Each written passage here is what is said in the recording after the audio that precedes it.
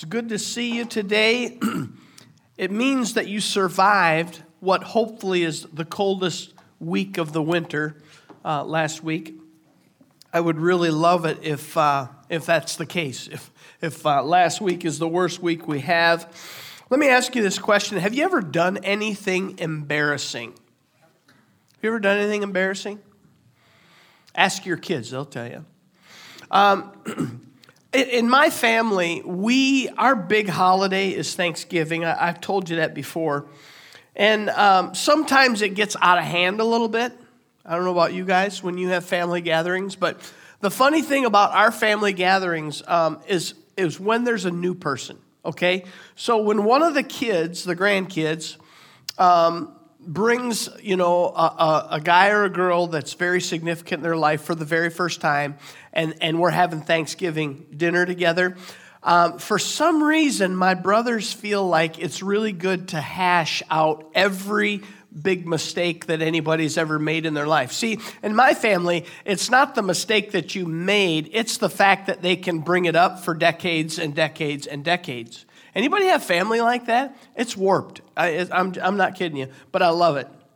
And the last really big significant one that I remember is when Benjamin and Amy were either engaged or they were first married, and my brothers thought it was time to update her on all the family dirt. Has anybody ever experienced this before? It's like, hey, there's a new person to entertain. Let's tell them everything we've ever done. And my brothers were going back and forth on each other. And then they realized that they were leaving me out. So then they started trying to dig up stuff on me, which they had a little harder time doing, thankfully, because I'm the firstborn. I was the rule keeper, But we've all done things that we're probably embarrassed about in our lives. And I want to talk about somebody in Scripture that is really, I think with most of us who are Christians, has a very good reputation, okay? And a huge amount of Scripture is dedicated to their life, okay? But today, we're going to look at the fact that this person is an enigma. They're hard to understand. They're very puzzling because on one hand, we know who we feel they are, and on the other hand, we see who, in some cases, who they have been. And so I want to take a look at a man, and I love this person's life. I love to read it. I love to, it's just a favorite Bible character of mine. Has some of the greatest victories, but also some of the most epic failures. And up to this point where we jump into the story, things have been going pretty well in his life. Really well, okay? Like as good as they possibly could. In fact, he's a king. And he's 20 years into his reign of a 40-year reign. Things are going really well. And then this happens. And I want to read from 2 Samuel chapter 11. If you haven't guessed it, it's about a man named David. We're not reading about the David, at the time of being a shepherd. It's not even the time of Goliath. It's not even the time when he became king, but it's a little bit later, 20 years into his reign. And here's what we read, starting in verse 2 of 2 Samuel 11. Forgive me, it's a longer portion of Scripture. I normally don't do this, but it really tells the story well, and let's just let the context of the Bible speak for us. So one evening, David got up from his bed and walked around on the roof of the palace. From the roof, he saw a woman bathing. The woman was very beautiful, and David sent someone to find out about her. The man said, "She is Bathsheba, the daughter of Eliam, and the wife of Uriah the Hittite." Then David sent messengers to get her. She came to him and he slept with her. Now she was purifying herself from her monthly uncleanness. Then she went back home. The woman conceived and sent word to David, saying, "I am pregnant." So David sent this word to Joab. Joab is the general of the army. "Send me Uriah the Hittite." And Joab sent him to David. When Uriah came to him, David asked him how Joab was, how the soldiers were, and how the war was going. Then David said to Uriah, "Go down to your house and wash your feet." So Uriah left the palace, and a gift from the king was sent after him. But Uriah slept at the entrance to the palace with all his master's servants and did not go down to his house. David was told Uriah did not go home. So he asked Uriah, "Haven't you just come from a military campaign? Why didn't you go home?" Uriah said to David, "The ark and Israel and Judah are staying in tents, and my commander Joab and my Lord's men are camped in the open country. How could I go to my house to eat and drink and make love to my wife? As surely as you live, I will not do such a thing." Then David said to him, "Stay here one more day, and tomorrow I will send you back." So Uriah remained in Jerusalem after that day and the next. At David's invitation, he ate and drank with him, and David made him drunk.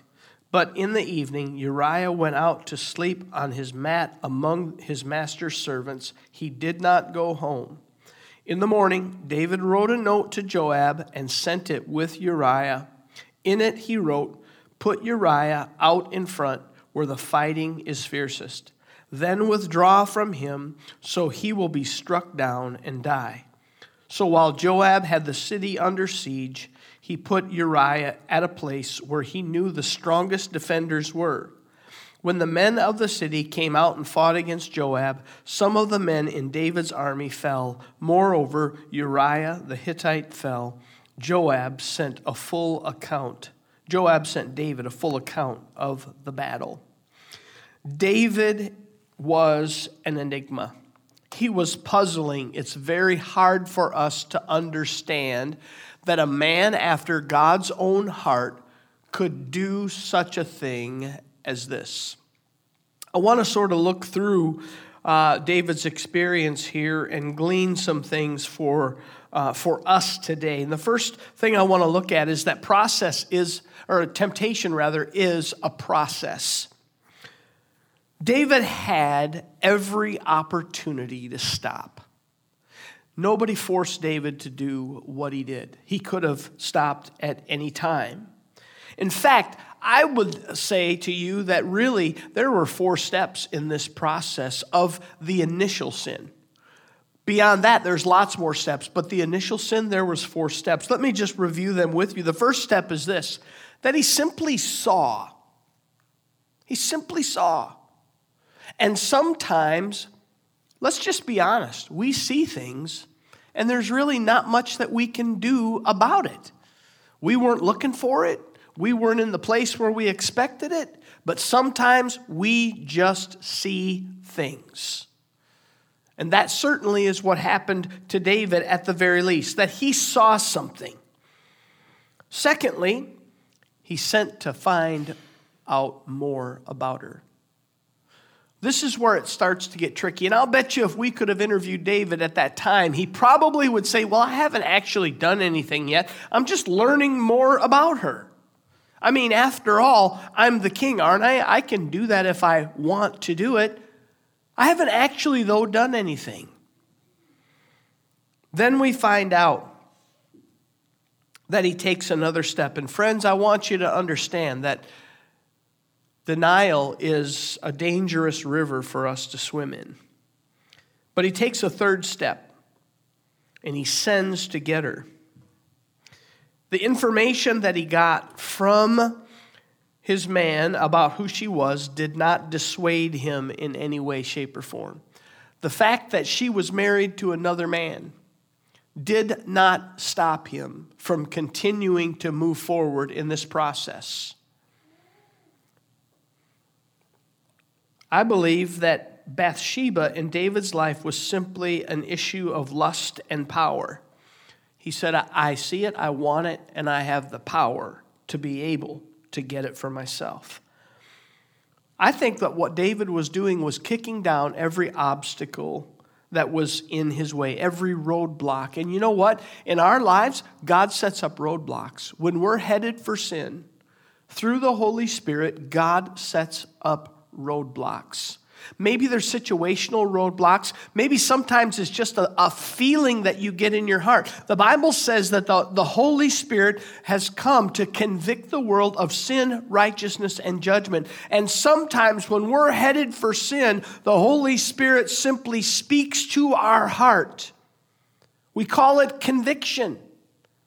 It's something that we feel, something that we cannot explain. We just know that we're headed down the wrong road. And sometimes, like David, we decide to kick down every roadblock that God puts in our way. James, in chapter 1 of his letter, he writes in verses 14 and 15, he said, "But each person is tempted when they're dragged away by their own evil desires and enticed. Then after desire has conceived, it gives birth to sin, and sin, when it is full grown, gives birth to death." There is a process that happens that leads us to a place of sin. And James tells us that each person, every single one of us, we're all tempted. We're all going to see things. And it doesn't mean that we were looking for it, but we will be tempted. He also says that enticement won't work on us without desire. We've all been born with a sinful nature. He said that once that evil desire entices us and the desire has been conceived, it gives birth to sin. He's literally talking about being dragged away the way a fish is drawn to a bait. If you like to fish, you know that some days it's all about the presentation. Some days it's all about the color. But you know that if you're going to catch fish that day, you better keep changing it up until you find what those fish are looking for. You are looking to entice them. That is exactly the picture of what the enemy is doing for you and for me. The Bible says that I want to make sure I get this right. I didn't have this in my notes, but there's no weapon that's fashioned against us that will prosper. What that means is that the enemy is really, he's a fisherman. And he's creating baits that he thinks are going to entice you and entice me. And David was enticed. He was enticed to sin. He was drug away. And sin in our lives starts small. But what James is telling us is that when sin becomes full grown, it ultimately leads to spiritual death. But there's good news that I want you to know about. Paul says in 1 Corinthians chapter 10, verse 13, "No temptation has overtaken you except what is common to mankind. And God is faithful. He will not let you be tempted beyond what you can bear. But when you are tempted, He will also provide a way out so that you can endure it." God has provided a way for us to get out of that temptation. The problem is sometimes we're like David and we just keep kicking over the roadblocks. And when we see that off-ramp, we just simply say, "I don't want to take it. I'd rather keep going the direction that I'm going." Secondly, sometimes we just get good at the art of swallowing a camel. Now, you might wonder, what in the world does that mean? I'll explain it in a minute. But let me start with this. Has anybody told you the joke, how do you eat an elephant? Do you know how to eat an elephant? One bite at a time. It all starts with one bite. In 2 Samuel 11, our text, verse 4, the second half, it says, and forgive me, I'm not trying to prolong this, but it says that Bathsheba was purifying herself from her monthly uncleanness. Now, there's several possibilities of what this means, and it goes on and it says, then she went home. So why would the writer include that parenthetical statement about what she was doing? So I began to look into it, and there's several possibilities, but when I looked at one of the commentaries that I usually look to, it's called Ellicott's. I started digging into some stuff, and it was pretty interesting. And the first thing that it did is it reminded me of something that, even though I've read it, it certainly wasn't top of mind. But in the Old Testament, in the book of Leviticus, the Levitical law says that when someone has intercourse, they remain ceremonially. Now we got to remember that this is under the old covenant, so don't go home and this is not under the new covenant. But when someone has intercourse with their spouse, they remain unclean ceremonially until dark. So they can't just go into the temple and worship because they're ceremonially unclean. They would have to wait until after dark in order to be considered ceremonially clean. And what Ellicott's is saying is that Bathsheba would not have simply left the palace during the day, that she would have waited until evening so that she would then be ceremonially clean.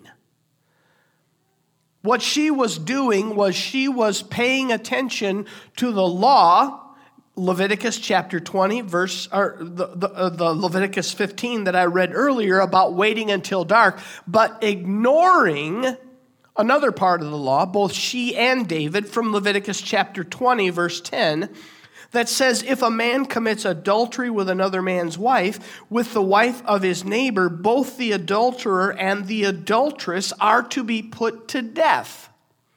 So they're trying to look like they're obeying this small part of the law, that you're ceremonially unclean until after dark. So she waited until after dark to leave the palace, but like they don't care about the fact that they just committed adultery, or at least that David didn't care about that fact. Concerned with being seen as keeping the law while actually being guilty of breaking it. This was punishment. The punishment for that was literally death for adultery.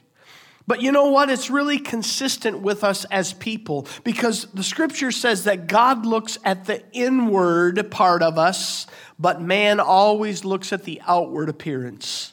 We're always concerned about appearance, how we look in a certain situation, rather than how we actually are. Jesus has a conversation in Matthew chapter 23 with the Pharisees, and he refers to them as hypocrites. Here's what he says in Matthew 23, starting at verse 23. He said, you give a tenth of your spices, mint, dill, and cumin, but you've neglected the more important matters of the law, justice, mercy, and faithfulness. You should have practiced the latter without neglecting the former. You blind guides, you strain out a gnat, but swallow a camel. This is what I'm talking about when I said that earlier.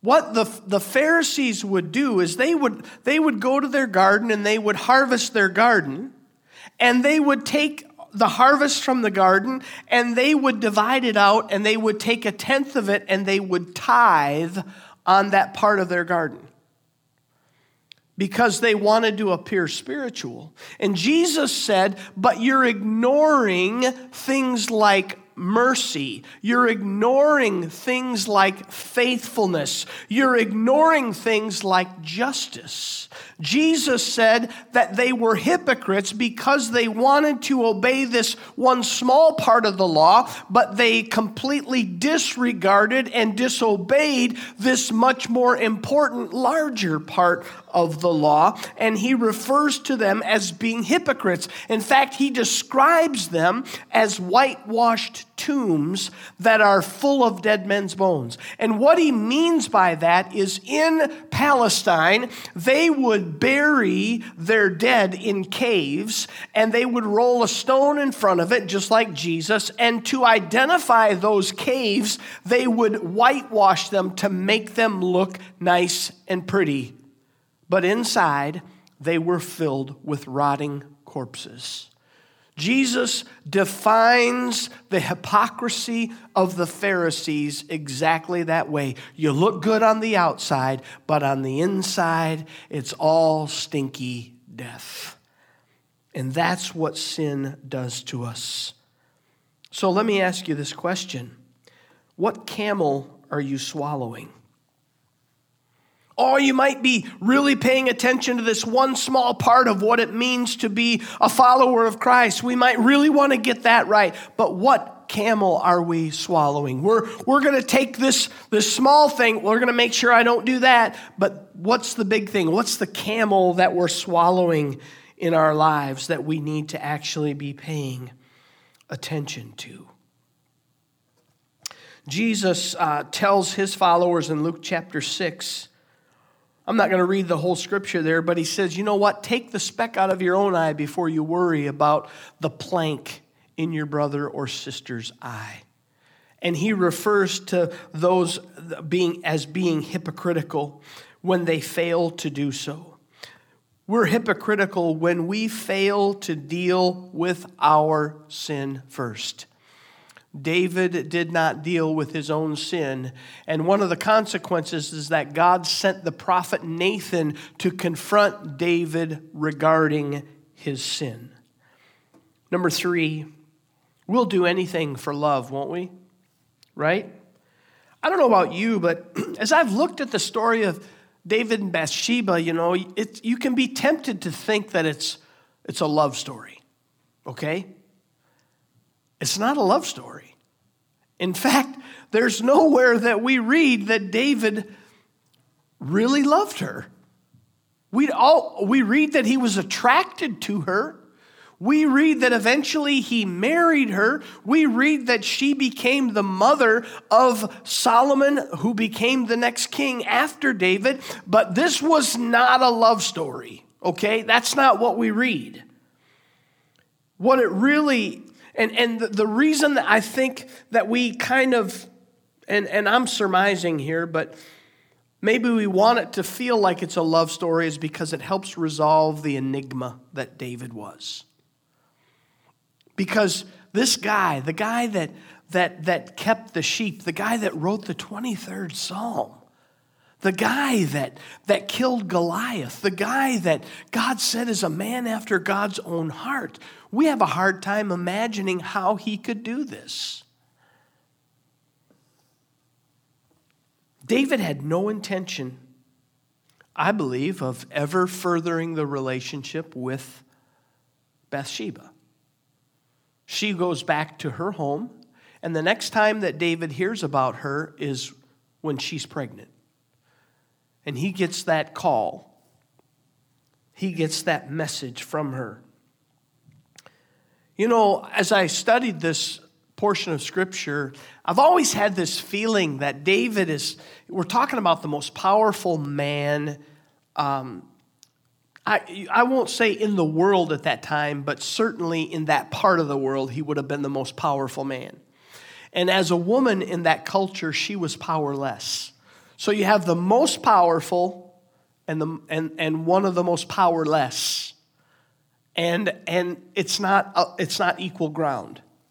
There's no way that relationship could have been equal.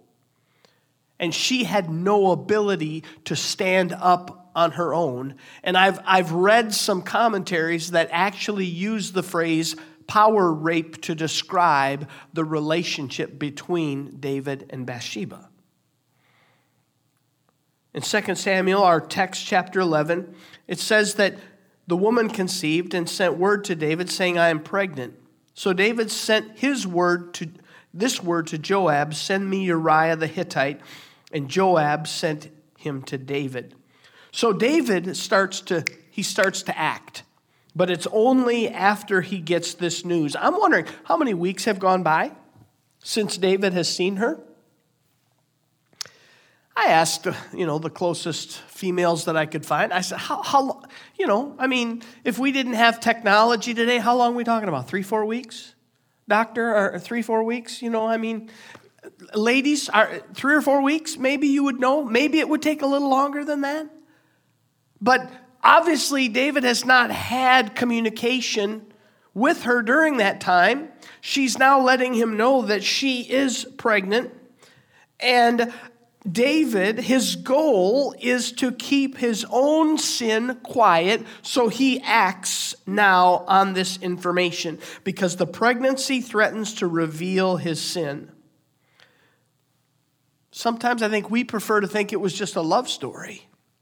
David already had queens. He already had concubines. The prophet Nathan in 2 Samuel 12:8, when he confronts David with his sin, he says, listen, God would have given you even more if you would wanted. Why did you do this? He would, you already had your master Saul's, concubines and wives. God would have given you more. Why did you do this thing before him? David wasn't acting out of love. Jeremiah 17:9 says that the heart is deceitful above all things and beyond cure. Who can understand it? Even a man after God's own heart. Number 4, is it worth losing your friends? David begins this cover-up plan, and I'm not going to go into it too much. We read it in our text, but David begins this cover-up plan. He sends for Uriah. All of his scheming doesn't work, and so he finally says, okay, I'm going to play hardball, and he sends a note. Imagine this, writing a note, sealing it, giving it to the messenger to give to the general, and the message is kill the messenger. Kill the guy that brings you this message. But that's exactly what David did. David sent a message to Joab and said, I want this guy taken out. And that's exactly what Joab does. He has Uriah taken out. And here's the thing that really strikes me. Because several weeks ago, in my own time with the Lord, I was reading again through David's life. And you get to the end of his life, and there's a segment of the chapter about David's mighty men. And these are men that have been with David since the cave of Adullam days. These are the guys that he has fought with. These are the guys that he has suffered with. These are the guys that are in the cave with him when King Saul comes in and he cuts off the corner of King Saul's robe in the dark. These are the guys that have been mercenaries with him. These are the closest people to him, the 30 mighty men. And you read that list of these men that David has fought with and bled with for the last 20 plus years. And you get to the bottom of that list and it says Uriah the Hittite. Uriah wasn't just any soldier. Uriah was one of his best. Someone that he was so close to. And yet this man, who was a man after God's own heart, had the ability to betray his friend and one of his best soldiers. He betrayed him and he had him killed. That is the extent to which our sin can take us, that we'll even betray a close friend. I've got good news though too. David did repent. God confronted him. He did it through the prophet Nathan. I referred to it. We read in Psalm 51, David's prayer, verses 1 and 2, have mercy on me, O God, according to your unfailing love, according to your great compassion. Blot out my transgressions, wash away all my iniquity, and cleanse me from my sin. David is asking God to forgive him for his sin, the sin of adultery, the sin of murder, the sin of coveting another man's wife, the sin of lying. Do you realize that David committed sin? He broke 4 commandments in this one chapter. He coveted, he lied, he committed adultery and murder, all in one chapter. That's a pretty strong day as far as sin goes, isn't it? I mean, when you really think about it. And in David's day, Man, the law of Moses was it, okay? They didn't have what we have in the New Testament. But I'm so glad that David did repent. He said in Psalm 51, 10, 11, and 12, create in me a pure heart, O God, and renew a steadfast spirit within me. Do not cast me from your presence or take your Holy Spirit from me. Restore to me the joy of your salvation and grant me a willing spirit to sustain me. Friends, it is so wonderful to know that God forgives us of our sin, even the worst sin that we've ever committed. I have sat in a county jail waiting area or a viewing area where you can talk to prisoners and had someone say to me, God could never forgive me. You don't know what I've done. But I see that nowhere in Scripture. I don't see that. God forgives. Sin has consequence. It certainly does. And the consequence for David's sin, God said, is the son that she is pregnant with, the son that's going to be born to you, that child is going to die. That was the consequence. My sin and your sin, we have consequence. God forgives us, He restores us, but He doesn't take away the consequence for that sin. So today, as we close our service, I'm just going to invite you to bow your heads and close your eyes with me. And in this final moment, maybe there are some camels that you've been swallowing lately. Some sin in your life that is yet to be forgiven and restored. And maybe you've even felt the conviction of the Holy Spirit knocking on your door, that's been reminding you of this and encouraging you to seek God's forgiveness. So before we close, if that's you, and you say, Kevin, I really want to have my sin forgiven, I just want to invite you. I'm going to start on your right, my far left. If that's you, just look me in the face so that I can be praying for you, pray with you, and be asking God to move in your life. But if that's you, just look up at me.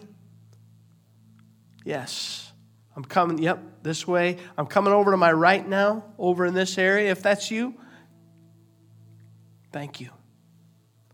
Father, you see these this morning that their prayer is, God, that you would forgive me. Their prayer is a prayer of repentance. Father, I pray that even now, that in their hearts, they will just simply say, God, I know that I have sinned. Forgive me of that sin. Your word says that you'll forgive me and you'll restore me. So I confess that sin to you right now. God, I thank you that you are still forgiving. You are still restoring. And Lord, we realize that there is consequence for our sin. And we know, Lord, that you're going to walk us through that consequence.